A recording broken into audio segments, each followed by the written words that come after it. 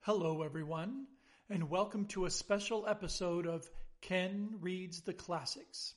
Today we celebrate Juneteenth, also known as Liberation Day, Freedom Day, and Emancipation Day. In honor of this day, I thought I would give a brief history and then read the general order Granger read on that momentous day in 1865. After Robert E. Lee surrendered to loyal Union forces, the United States of America sent Army General Gordon Granger to Texas with 2,000 troops to occupy that state.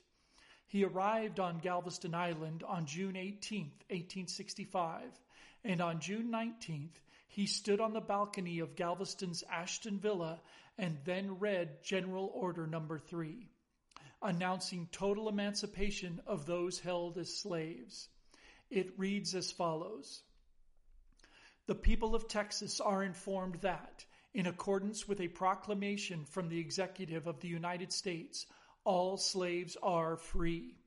This involves an absolute equality of personal rights and rights of property between former masters and slaves, and the connection heretofore existing between them becomes that between employer and hired labor.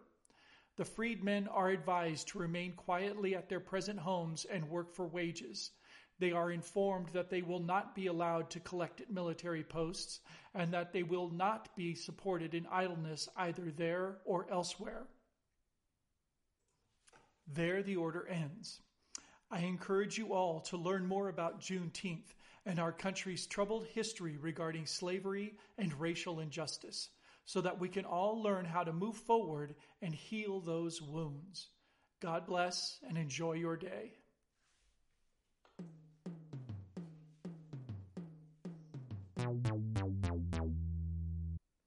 This has been a special edition of Ken Reads the Classics.